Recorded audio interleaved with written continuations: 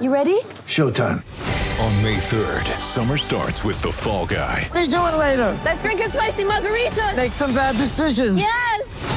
Audiences are falling in love with the most entertaining film of the year. Fall Guy. Fall Guy? Fall Guy. That's what the poster said. See Ryan Gosling and Emily Blunt in the movie critics say exists to make you happy. Trying to make it out? Nope. Because I don't either. It's not what I'm into right now. What are you into? Talking. Yeah. The Fall Guy. Only in theaters May 3rd. Rated PG-13.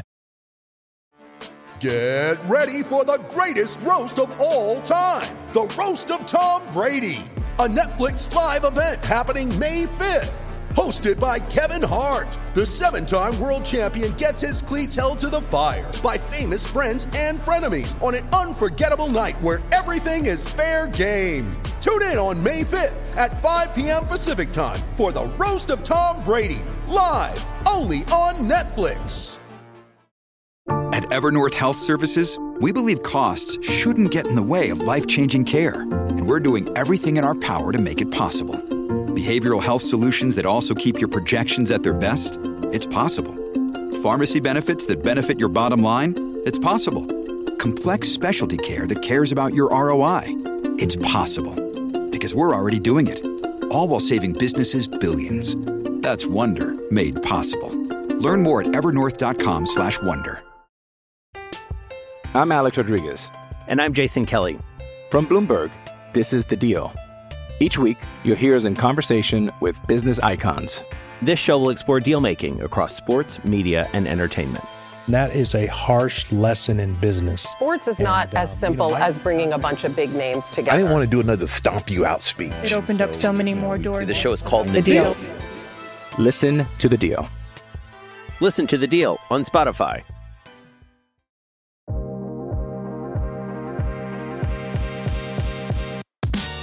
Welcome to Killer Bees, episode 5. Staying alive at 5. We are here in 2021. It's been a month since you've heard my voice. You got to listen to Keelan on the Mothership Triple S podcast with Brett, I believe, 3 weeks ago. Yes. Talking about Twitter and other fun shenanigans. Is Triple S pronounced? It is, but I have a lisp, so I can't do that. Oh, I'm sorry. Sorry to bring. I'm privileged to be able to say. That was good. Thank you. I don't actually have a lisp. I don't want this to be a thing for us moving forward. I was just being an ass because I can. It's a strong start. Friday happy hour episode of Das Killer Bees. I'm not drunk. Yeah, this is just I don't even know what we're riding on right now. But we are here to talk about all of the latest and greatest things going on. Unfortunately, some sad news that we have heard today is that Hank Aaron passed away at the age of 89, or 86, I'm sorry, not 89, but it just... Whenever I saw him, he always just seemed to be so jovial and outgoing and this kind of larger-than-life persona, so it's very hard to imagine not seeing that in a baseball world where star athletes are becoming harder and harder to come by in terms of having that level of stature. Yeah, so I think, like you said, I feel like Hank Aaron, you just grow up hearing about him, even if you weren't really a baseball fan. He was pretty ubiquitous. And then also, coming from Alabama, he was definitely somebody we talked about, which it's That's true. Yeah, it's interesting because in Alabama, I mean, we've had a lot of phenomenal Black athletes come out of Alabama, like Jesse Owens, Bo Jackson, all Alabama ties. I could go on. So I think just growing up, we heard a lot about him and, took pride in that. For all else you can say, obviously he went through struggles because of where he was from and while he was living there. So I think that's something interesting to consider about him. And, but yeah, I mean, even though, like you said, I haven't been following the sport for that long, it's pretty crazy. And, it always sucks to watch a hero go, but at the same time, I think the legacy he's left, it's really memorable. And most of the stories I've seen people recounting today are just like very fond of him and, just bringing him back into the forefront and celebrating all he's done. So I think that's, even though it's sad, it's like kind of nice to see that today. Yeah. And, on top of that, there's also the whole civil rights component too, where, he had done so much for the civil rights movement and really just in highlighting Black excellence, not just in baseball, but in everyday life. And I think it's something that a legacy that he really left a huge mark on with modern day baseball, like going through today. And, not that he's anywhere of that ilk, but like when you see somebody like a Tim Anderson gracing the cover of a video game, it's so cool to see Black baseball players represented in that way, because there are so few in general, let alone with that level of celebrity in today's game. Yeah. And I think you bringing that up is really interesting, because I saw a few people today talking about, how he'd struggled with racism throughout his life. Not only was he an activist and he worked to kind of stop it, but also he just dealt with that. That was just, and I'm sure you can speak to that, and any Black person can speak to that, about having to deal with racism. And that's just like something you are going to deal with, unfortunately, at this point in time. And you have that experience. And I saw a lot of people, kind of talking about how white people kind of like mythologize a lot of like Black athletes. And, absolutely. There's like turn the other cheek mentality. Mm-hmm. And you brought up Tim Anderson, and that's something I thought was interesting in that regard, because, I think a lot of people get rubbed the wrong way by Tim Anderson because he's outspoken. And he's badass, and they take him in a certain way. And I definitely was like thinking of him when people were talking about that, and his attitude is something that like, not even that long ago, and still to this day, he might not have been able to like get away with, in terms of people freaking out about it and thinking he should behave in a certain way. Totally. And once again, not comparing the two players at all, but I think it's one of the unfortunate things that has come out of Jackie Robinson's legacy too.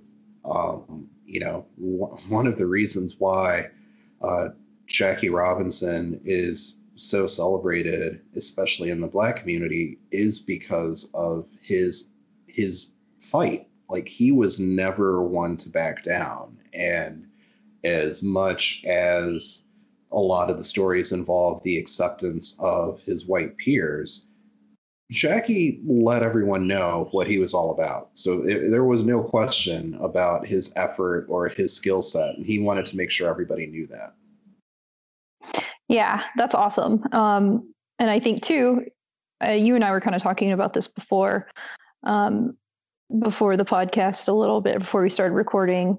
I think you can kind of see the same too, in different sport, but Jesse Owens, the same thing. Like, he was who he was, and in a crazy time when it's like, even in the US, it was like, dude, you're still, people are looking at you as a second-class citizen. You don't have like that good of a chance at things. He was still like very much himself and very brave. And I think, yeah, it's easy, especially for white people, to be like, look at him stand up in the face of like all of this trial and like turn the other cheek, when really it's like, when you put him as a human that has emotions, and I think people forget to do that are white, that's like, holy shit, that's like a whole new level of bravery, you know?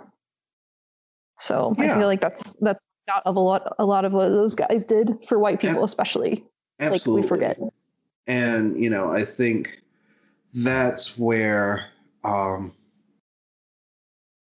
you know, I think when we talk about the state of baseball in general right now, not even just with black athletes, but even in terms of how, you know, how stars are treated this, you know, in this day and age compared to how they used to be treated, where a guy like Mike Trout, who's the, you know, best player in baseball, but he could probably walk through any mall in America and not get recognized, you know? Yeah. So there's just this weird localization of the game where you don't necessarily have those transcendent stars. So I do have to say, I not just as a Sox fan, I'm massively appreciative of Tim Anderson getting highlighted on the cover of RBI Baseball, which, you know, historically hasn't been the best game recently, but I'm definitely going to buy a copy of it now, and I suggest all you Sox fans do the same to show your support. But to even put somebody like him on the cover is huge, I think, for the culture of the sport, and I think we'll have some pretty interesting ramifications, because, like, Tim Anderson is literally the first star the White Sox have had since Frank Thomas. Well, I'm going to have to get it too then, Tommy. You told me to do it, so I'm going to do it now too. But yeah, and I don't know, that's interesting to me that you bring that up, that he's the first star since Frank Thomas. Like, what do you think it is that has set him apart from other people that have been on the team? I think it's his attitude, it's his swagger. I mean, you know, and a lot of people say Abreu's better, or, you know, some of the other guys are better. I'm not talking about the most talented. I'm talking about having the full package that can be presented in front of a camera where people want to engage with that person. Tim Anderson has done a better job building his brand as an athlete than any other White Sox athlete in recent history, not named Frank Thomas. And that just takes, there's a level of not just skill on the field, but off the field that it takes to do that. And, you know, there's other guys that people like and swear by, like your AJ Pierzynski's or Jose Abreu's or Mark Burley's, but, you know, none of those guys did a lot of selling themselves, you know? Like Jose Abreu, when he came here, you know, he didn't have family here. He didn't have family present here. He was just trying to make it. And for all of the incredible work that he's done on the field, he's been largely soft-spoken outside of that. And that's fine. It hasn't been until recently where he's become comfortable enough to speak out more, kind of let his personality show more. And that's great and that's fine. And I think, you know, I do think he will be more highly regarded because of that. Most recently, I think he was on the top, I think he was number 3 or 4 on the top first baseman in Major League Baseball, according to MLB Network. So, you know, the more that you're willing to kind of put yourself out there, the more the press and the media start seeing that, and the more, you know, all-star games and all that stuff you start to get, people will start to embrace that larger personality. But, you know, Tim's had it from the beginning. Yeah. And I do wonder, you know, I think anytime you have a large personality like that, it can be kind of like divisive. I feel like there's always kind of detractors from that. I wonder too. Of course. Absolutely. Yeah. I wonder how much, you know, the political landscape has played into it. Probably a lot. And that's interesting too, I think, to think about in their regard to like Hank Aaron and Jackie Robinson, and everybody else we've talked about so far. I think, yes, it's interesting to see a personality on the field when, things are, maybe they're not great, but there's nothing like big going on. But I think especially, we're looking for a little bit more from our players when there's times where things might not be so secure. I think we're looking for feedback, or some people are. I know I am. I know not everybody feels that way though, which is where the kind of divisiveness comes from, I guess. But I feel like, when those guys kind of took a stand, I guess, regarding like Black Lives Matter, that was interesting to see. And personally, I like seeing that, but I know, again, not everybody does. And that is really something that stands out to me. And he's had the opportunity to kind of stand up for during everything going on in the world lately. Absolutely. And, I'm glad you brought that up, because I've been thinking a lot about the Hall of Fame voting for this year. And, I've given up on the idea of anyone being getting in for the class of 2021, which is just an absolute shame. I hate this voting process so much for a lot of reasons. But, the top vote getter, shockingly, is Curt Schilling. And talk about outspoken. There are very few people that are more outspoken than Curt Schilling. And his resume, as it were, has suffered because of it. And I personally think he should have been in a long time ago. But at the same time, there's a lot of guys on this list that I feel like should get in, because I think the minute that Bud Selig got into the Hall of Fame, all bets were off as far as steroid users are concerned. And, if Ty Cobb can be in the Hall of Fame, then so can Curt Schilling. So there's a lot of not nice people that are in the Hall of Fame. And I just think it's hard, because there is a morality clause in the vote that makes the press kind of not only they have to judge not only on-field talent, which, based on some of the guys that get in or get snubbed, they're not necessarily the best at. But then on top of that, they have to make these judgment calls in terms of this morality clause. Yes, that seems super. I don't know. I mean, so I saw a few weeks ago, and I'm sorry, I don't remember his name. It was the guy who it was his first time being able to vote in the Hall of Fame. And he withheld from voting for anybody, I believe. I could be wrong with that. Yes, I know who you're talking about. Yep. Yeah, and I'm sorry, I forgot his name. So I saw he didn't vote, and people were like, oh, come on, which is fair. But then, this week I saw something brought up again. People are citing part of the BBWAA's laws about voting, and it's like, voting shall be based upon the player's record, playing ability, integrity, sportsmanship, character, and contribution to the team or teams on which the player played. So reading that, and after watching like somebody not voting based on morality, but then we're going to cite this in terms of morality, I'm kind of like, so which is it? Like, where are we going with this? Like, you're right. It is hard to draw that line, especially when you're talking about morality. That's like different people's opinions, basically. Like, morals are subjective and cultural, and it gets real weird really quickly. And that's one thing that's been interesting for me as kind of more of a new person to watch, because I'm like, what are we judging on? I don't even know. My whole feedback, and this is what I said when I think it was Ken Rosenthal kind of did his whole hand-wringing over Omar. Oh, yeah. Yeah. And whether or not... I forgot about that. Yeah, well, he probably blocked it out. Yes, I forgot about that in the whole conversation about morality and talking about, the guy who's not voting kind of because of take a stand on morals, and then people like Curt Schilling, and then also steroid usage. Yeah, the one thing that would probably most directly affect me, of course, I did block it out.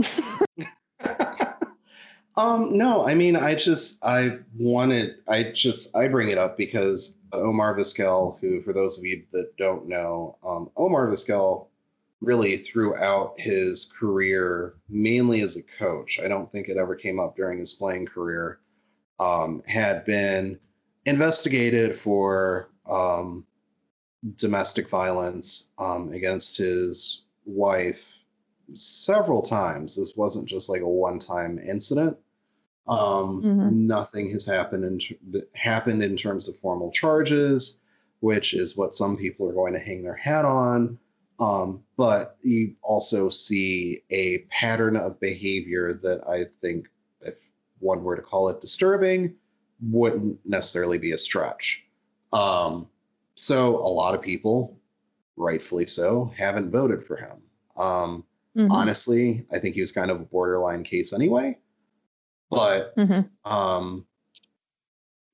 that's one thing. But what is troubling to me with the voting process is that initially you had the hand-wringing over steroids and everybody being like, oh, but the Hall of Fame is supposed to be pure and we don't want guys that did steroids and all this other stuff. And then it became, okay, let's be realistic.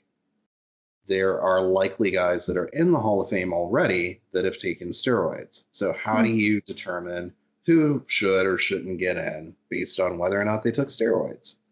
Yeah. Bud Selig got in, who was really the commissioner responsible for steroids in most people's minds. And that kind of blew the doors off on that argument. Yeah.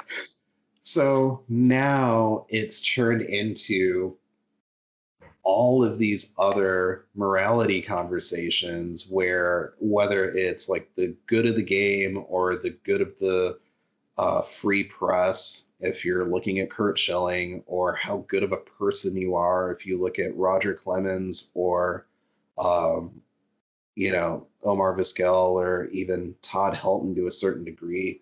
It's like all these different factors are playing into it. And it's like it's paralysis by analysis, essentially, where like it feels like no one's going to get in because everyone has come up with so many reasons for none of these folks to get in. Yeah, no, you're exactly right. And I think for me, again, my newcomer perspective, it is kind of interesting watching and learning about the Hall of Fame votes, and absolutely confusing because of the points you mentioned. It is like, okay, where are we drawing the line? Like, and to the point about steroids, in my mind, and it seems like this is what I'm picking up from other people, and correct me if I'm wrong. Like we've talked about sign stealing in the past, steroids are just kind of like, well, that's been part of it, and that's just how it is. And maybe there are bigger repercussions now to a certain extent. That was part of baseball, and maybe continues to be, and has continued to be. So beyond that, though, what things are we going to place on people to say, okay, that's too far? And it gets more complicated because for the domestic abuse stuff, if we're being honest, it's a mostly men voting for other men, and that's definitely not quite the same as if I think you had some women in there. Not that men can't be victims of domestic abuse at all. No, but you're right. Tables are turned a little. Yeah. And I mean, I think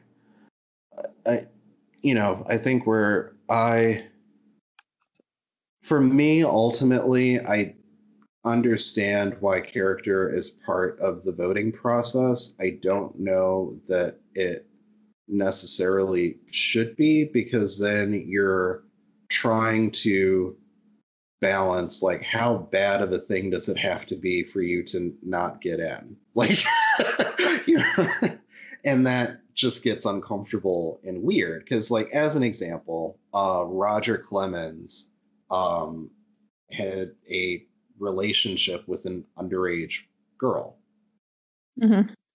So, you know, but he's sitting at 72% of the votes because of his on-field performance. So is it just like, is it if you're really, really, really good, it doesn't matter how much of a trash person you are because you were so good on the field? Or is it genuinely all things are weighed equally? Because I don't think all things are weighed equally. And I just wish people were more honest about that. Yeah, no, I agree completely. And it is hard because that clause, they put that in there and it's like, but what does this mean? Like, you could pick it apart all day and it can mean different things to different people. And I think for me, thinking about this, what's hard is, you know, we have the Hall of Fame. Like you've pointed out, we don't know what people are getting in there based on besides performance, you know, right. And if morality is part of it, okay. But then what I think about too is like kids, they're eventually going to figure all of this out and find out, like most people do, like in life, you grew up with these heroes, you know, and then you learn like humans are humans, humans make mistakes. What are we going to put aside and what are we not going to put aside? I've been thinking about this a lot lately because of Martin Luther King Jr. Day. You know, I saw a lot of, I think a lot of people try to dismiss his work by pointing out his personal flaws, right. Which it's much bigger than baseball. But I think, you know, kind of being aware of somebody's flaws and imperfections as a human and deciding what still like keeps their legacy intact and what makes it worthwhile. I don't know. I mean, at what point do we want to sacrifice all of somebody or not? And I don't know. That's very complicated. It's a very complicated thing. It is. And, you know, I guess that's why I personally don't like hearing writers complain about it, because it's an honor to be in the position to make that kind of judgment. So to say that it's too hard, it's like, okay, well, that's your job. And you're not, the 1 year that the Hall of Fame vote was outsourced to a fan vote, which actually ended up being one of the better ballots that I'd seen. Everybody was mortified. Like, how could you have fans participate in this, you know, vaulted process that we hold dearly and so on and so forth. But at the same time, if you're not voting anyone in and you're going year after year after year, where you have some of these names that have been up here for 5, 6, 7 years because nobody can figure out whether or not they're deserving, like, that's just ridiculous to me. Yeah. Yeah, that's a good point. And I really hate to be talking about like governmental parallels, but everything we're talking about very much like there are so many parallels right now to like everything going on with politics and stuff and what we're talking about, because you're right. Like by not voting, you know, maybe you're abstaining from voting for somebody who you personally think is a bad character, but there's other people on there, like, are all of them, I mean, most people have some sort of like morally object thing going on if you dig far enough in. But not voting at all is really, you're hurting everyone. Yeah, you are. And like you said, it's an honor to do it. But on the same hand, like what you pointed out about when fans were able to vote, it was a little different. I mean, it would be good to see that if you have this Hall of Fame and it's to honor people, and in a way, I mean, it's a profit maker to you as well. Why not? Yeah. I mean, you know, just to sum it up for me, I mean, I look at a Hall of Fame as kind of a warts and all, this encompasses this sport. And that's how basketball approaches it. That's how football approaches it. Baseball seems to be the one sport where they can't really figure out what they want it to be. And in the quest of trying to sweep as many black marks as they can under the surface, it's only made things worse. And you can apply that to steroids.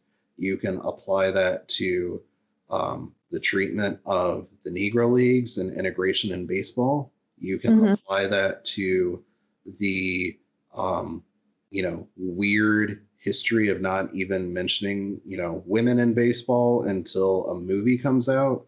You can, there are a lot of different angles that you can take with this. And, I'm not necessarily a big haul, everybody gets in kind of person, but I think that you need to leave it up to people where you can say, hey, this person is in the Hall of Fame, but they weren't exactly the greatest person ever. Like they played great on the field, off the field. You don't want to be anywhere near them. And that's fine. And I don't think there's anything wrong with showing that this is like a full 360 human being and not this, God-like thing. Yeah. And I agree with you completely.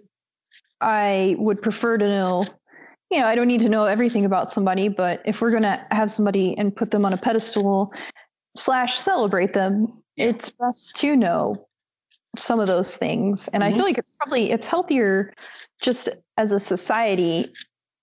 I mean, to know, and I think it does depend on how you phrase it, but to know that our heroes or people kids aspire to be like, they weren't perfect, like, and you don't always have to be perfect, and you may have problems, and I'm not going to excuse shitty people. No, but even the shitty people, it's like, hey, Curt Schilling is a shitty person, but guess what? We think that he performed well enough that he's in the Hall of Fame.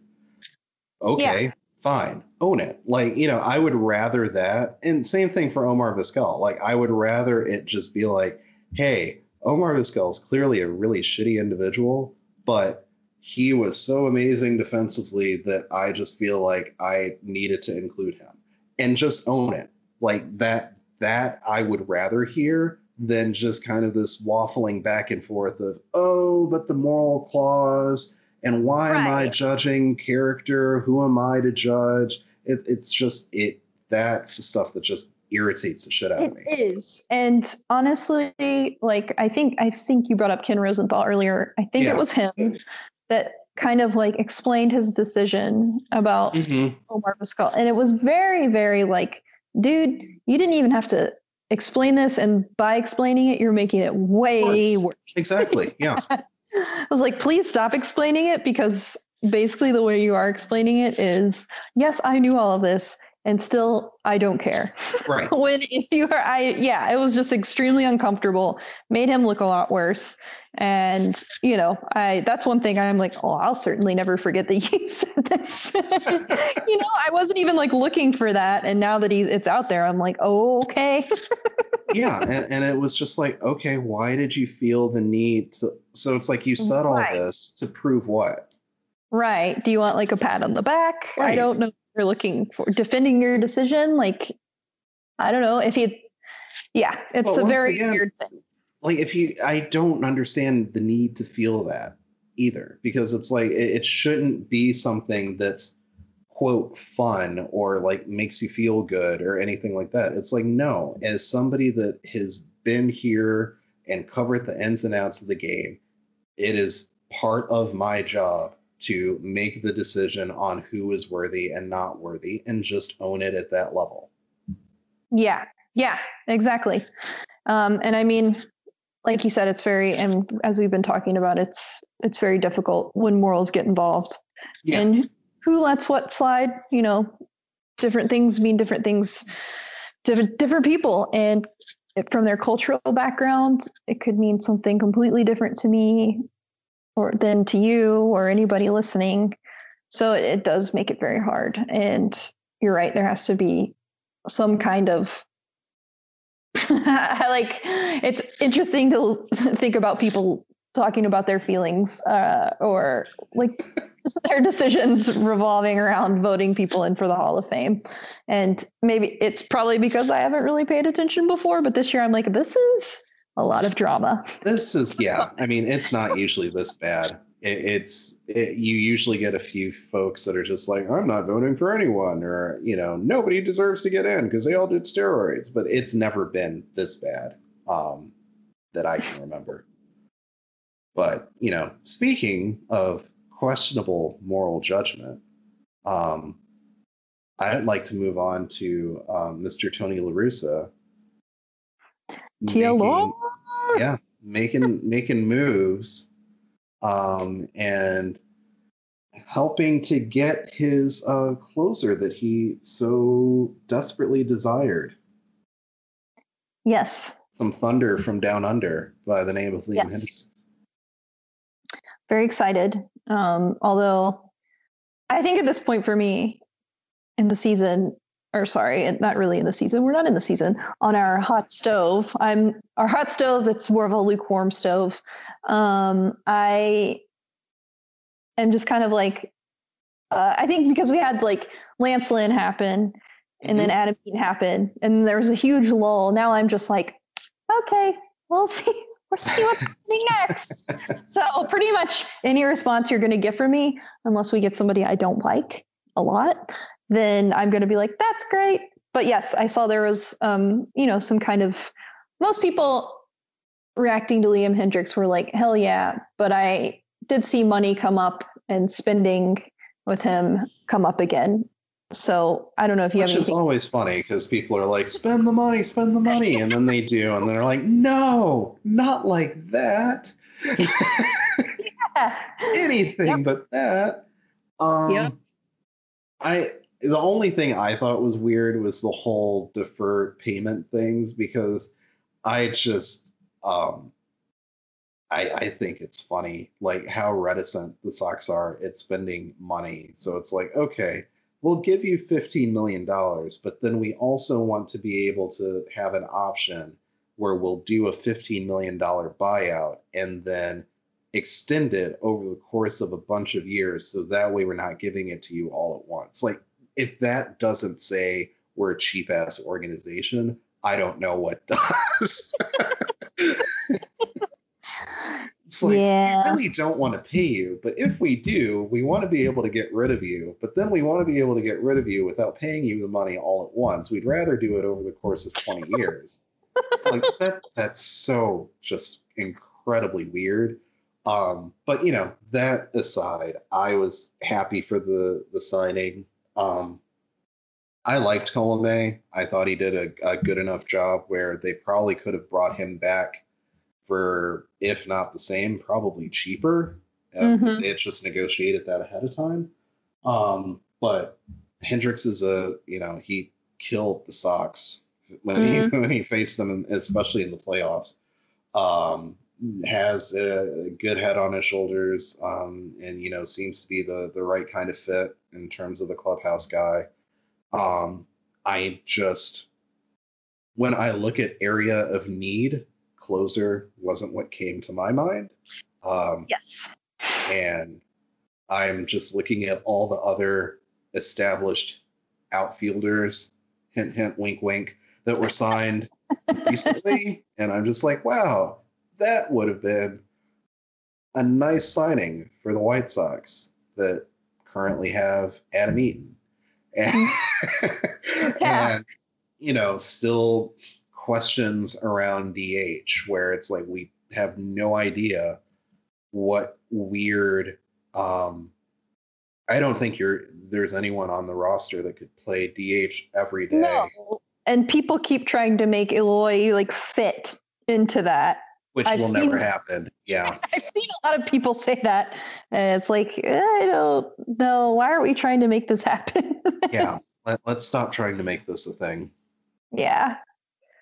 Yeah, no, I've had a like side conversation with a friend who was like, "What else do they?" Because I was like, "I wonder though if they're gonna make any moves anymore." And they were like, "What else do they have to do?" And I was like, "Do you really feel like our right field is solved?" Yeah, because I don't. Well, and it's just the other thing too is that, like, especially when you look at it compared to the Padres, which, if a move has been made this offseason, it's likely been by either the Padres, the Mets, or the White Sox.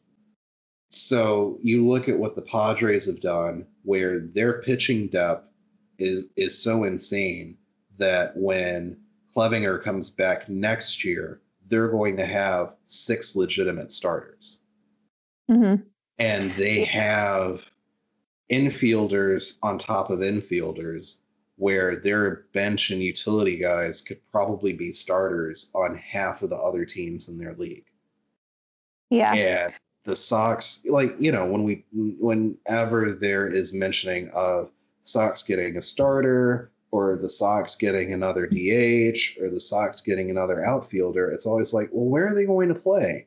Because you have Kopech, or you have Madrigal, or you have this guy or that guy, you have Eaton. And it's like, you don't know what these guys are going to be through a 162 game season. Yes. Yeah, we really don't even know if they'll play 100 games, let alone 162. Nope. Yeah. And I think I saw our good buddy Bennett bring up about Jose Abreu, and I think, you know, some people might gotten a little spicy about it, being like, he was an MVP for sure this season, but it was like he had a few good months, and we don't know what that would have been like in a full season. And I hope I don't piss anybody off saying this, but I mean, it's true. We don't know what anybody right now and the current team setup, how they're going to do in a full season, let alone years. Yeah. And I mean, that's why you want as much depth as possible, so that you don't run into a situation where, let's say, Eloy runs into the seats again and he's out for a month, and now you don't have an outfielder. Yeah. God. I mean, you know, I don't like saying that, but it's like, you've seen his adventures in left field. There's a more than 0% chance of that happening. Yeah. And then it is silly, but then when he is out, yeah, you're right. Absolutely. It's terrifying, especially towards the end of the season. It's like, oh God, we can't deal with this, you know? I mean, even like when he did something silly, like what did he do when they were like celebrating the divisional? Oh, and he turned his ankle. Yeah. Mm-hmm. I was like, this is so like goofy, but also we don't have anyone. And really? I mean, even on the infield, it's like you have Moncada, who you don't know what he's going to be this year. Mm-hmm. Madrigal, who hasn't played a full year and will probably have to deal with a sophomore slump going into this year. You don't know what that's going to look like. And you also just have no idea what's going to happen with the pitching. Like, I think Kopech could be a very good starter, but at the same time, he's been injured. He hasn't pitched a whole heck of a lot, and off-season routines are wonderful, but that doesn't mean anything until you actually play through an entire season. Yeah, absolutely. I completely agree. Well, with that in mind, we will take a quick commercial break, and when we come back, we will talk more things baseball. I'm Alex Rodriguez. And I'm Jason Kelly. From Bloomberg, this is The Deal. Each week, you'll hear us in conversation with business icons. This show will explore deal-making across sports, media, and entertainment.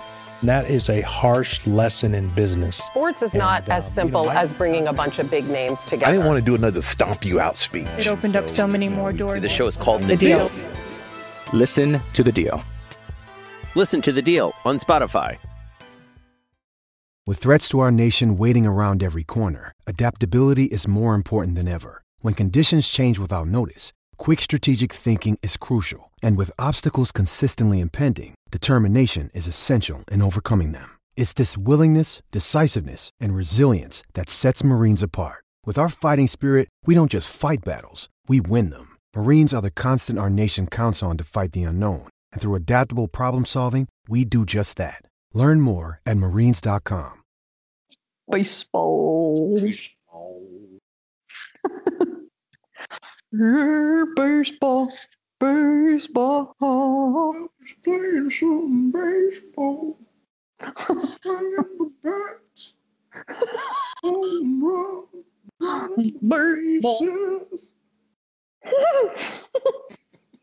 That should be, you know how they have like Carrie Underwood sing for Monday Night Football?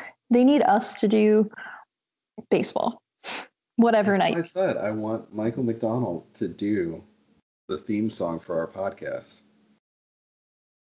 Killer bees, talking baseball. Talking about baseball. Oh, it's perfect. This collaboration needs to happen. So yeah, back to teams that are either actually signing players or not actually signing players. I know it seems, we've obviously been speculating. That's what we do and try to take educated guesses, but it is interesting to watch pretty much everybody we kind of talked about go to other teams. And, I think Liam Hendriks has been an exception to that. Because that is somebody that we were talking about for a while and then it went quiet and it was like, Well, now I know why it took so long. Go on.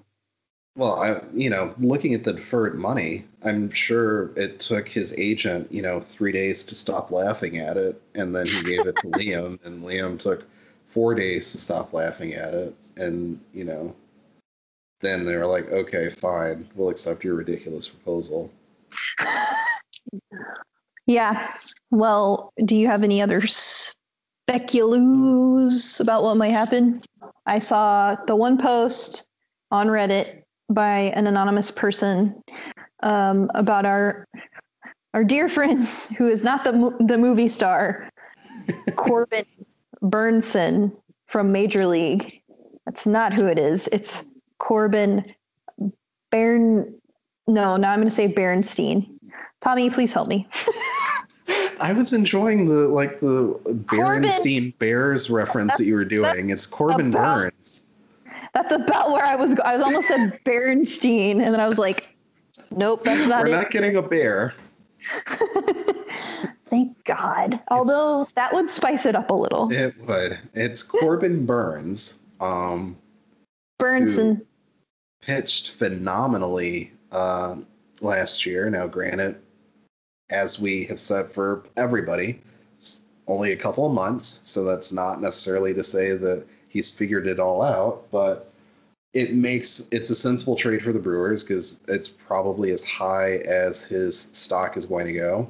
And like I said, for the White Sox, they need pitching. So why not? And it may not be Wet Butt 23 or Katy Perry's booty hole, but there was a anonymous source on Reddit that made it sound like this trade was a sure thing, and it hasn't seemed to have come to fruition yet. Yeah. Yes, Tommy informed me earlier, for all of you listening, about the former Reddit rumors that came true, and the users Wet Butt 23 and Katy Perry's booty hole. So we both said it now for the podcast. Sorry to any of my future employers that hear this. So that was a fun learning experience. It's just reporting news. We're just reporting the facts. This is hard-hitting stuff here. It is. Yeah. So, I mean, who knows, though?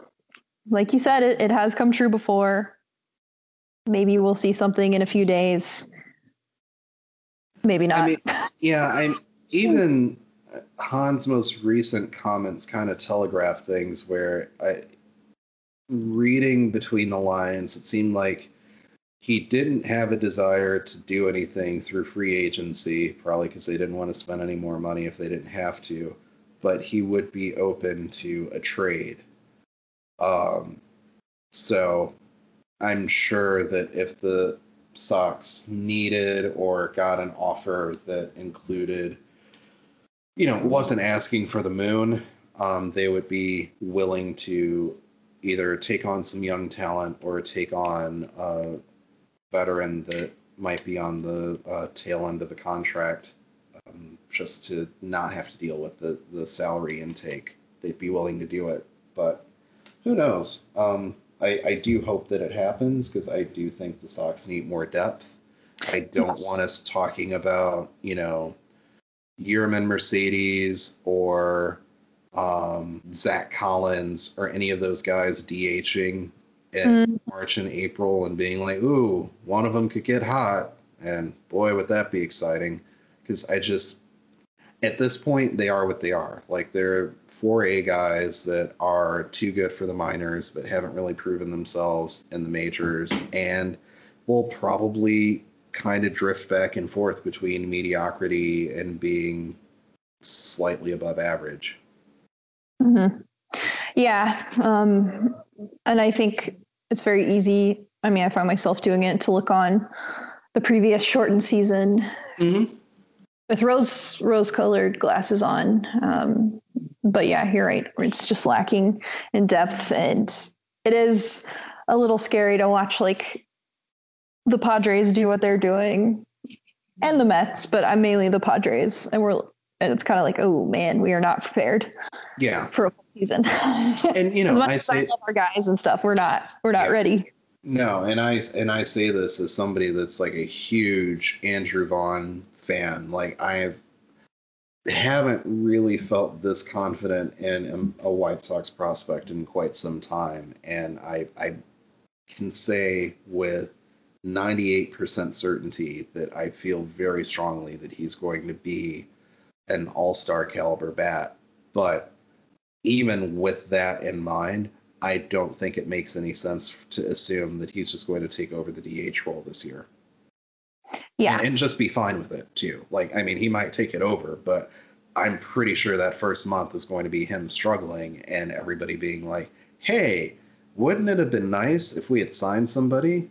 Like, Nelson Cruz is hitting 500 with 50 home runs for the Twins. Why didn't the White Sox sign him? Like, I don't want to have that conversation. Yeah. Yeah, but we might be. I mean, I think right now it's kind of like it's getting close, and I guess there can always be moves that happen, but yeah, kind of like we'll see. I mean, I don't know. I know I've seen a rumor out there too about fan attendance at the games. I'm not sure if you've seen that as well. If you had any thoughts about it. I'm not getting my hopes up. I think what will end up happening is probably around July. Probably June for some areas. I would expect to see fans in attendance the same way they did for football. But I would say probably July or August would be the time frame that it wouldn't surprise me if a good portion of games were at 20 to 25% capacity. Yeah. I won't be surprised by that either. There's been the ongoing issue of marketing emails being sent to people about buying ticket packages, and it's kind of like a hit or miss thing. It's like, I don't know. Like, I don't feel comfortable really doing that when we don't know what's going to happen yet. And, the more we find out about as far as a vaccination plan, that there isn't one. It would be really interesting to see how that unfolds and then how it's going to tie into the budget as well when they inevitably talk about that moving forward when, also, as we talked about a little bit beforehand, there's not a Sox Fest this year. No, which, let's get into that, because I don't understand why the White Sox didn't think that that just seems like such a slam dunk idea. I don't know why they didn't just get a little Zoom together and had some Q&As, or, even if they wanted to charge for it, they could have done an interactive fan experience that I think would have been fun for fans that miss baseball and miss the White Sox. Yeah. And I think you mentioned a few other teams that were doing kind of a digital thing. I'm not sure if you had, I think you said the Brewers. I wasn't sure who else. I couldn't find it, but I swear I saw something about the Brewers doing a virtual fan convention. Maybe it was another team, but it's not that hard this day and age to set up a virtual meeting. That shouldn't be a tall ask. But I also, this kind of goes back to what we were talking about originally with the game of baseball not being the best at putting fan interaction and fan engagement at top of mind. Yeah. I know I almost got to go to Sox Fest last year. I didn't end up getting to go, and I know I personally would have liked to be able to attend even a digital one, even if it was through Zoom, just because I do think it really does help as far as getting people excited. It would have been a super easy moneymaker for the White Sox, or they could have done something with it, like donated it to charity or raffled some of it off. So I think having talked about how the season was affected, and money, like the income was affected, and then seeing some of the deals being signed, but then it's like, they're not going to have easy wins. Like doing something like that, it's very funny to me. Yeah, I agree. I think you have spring training right around the corner too.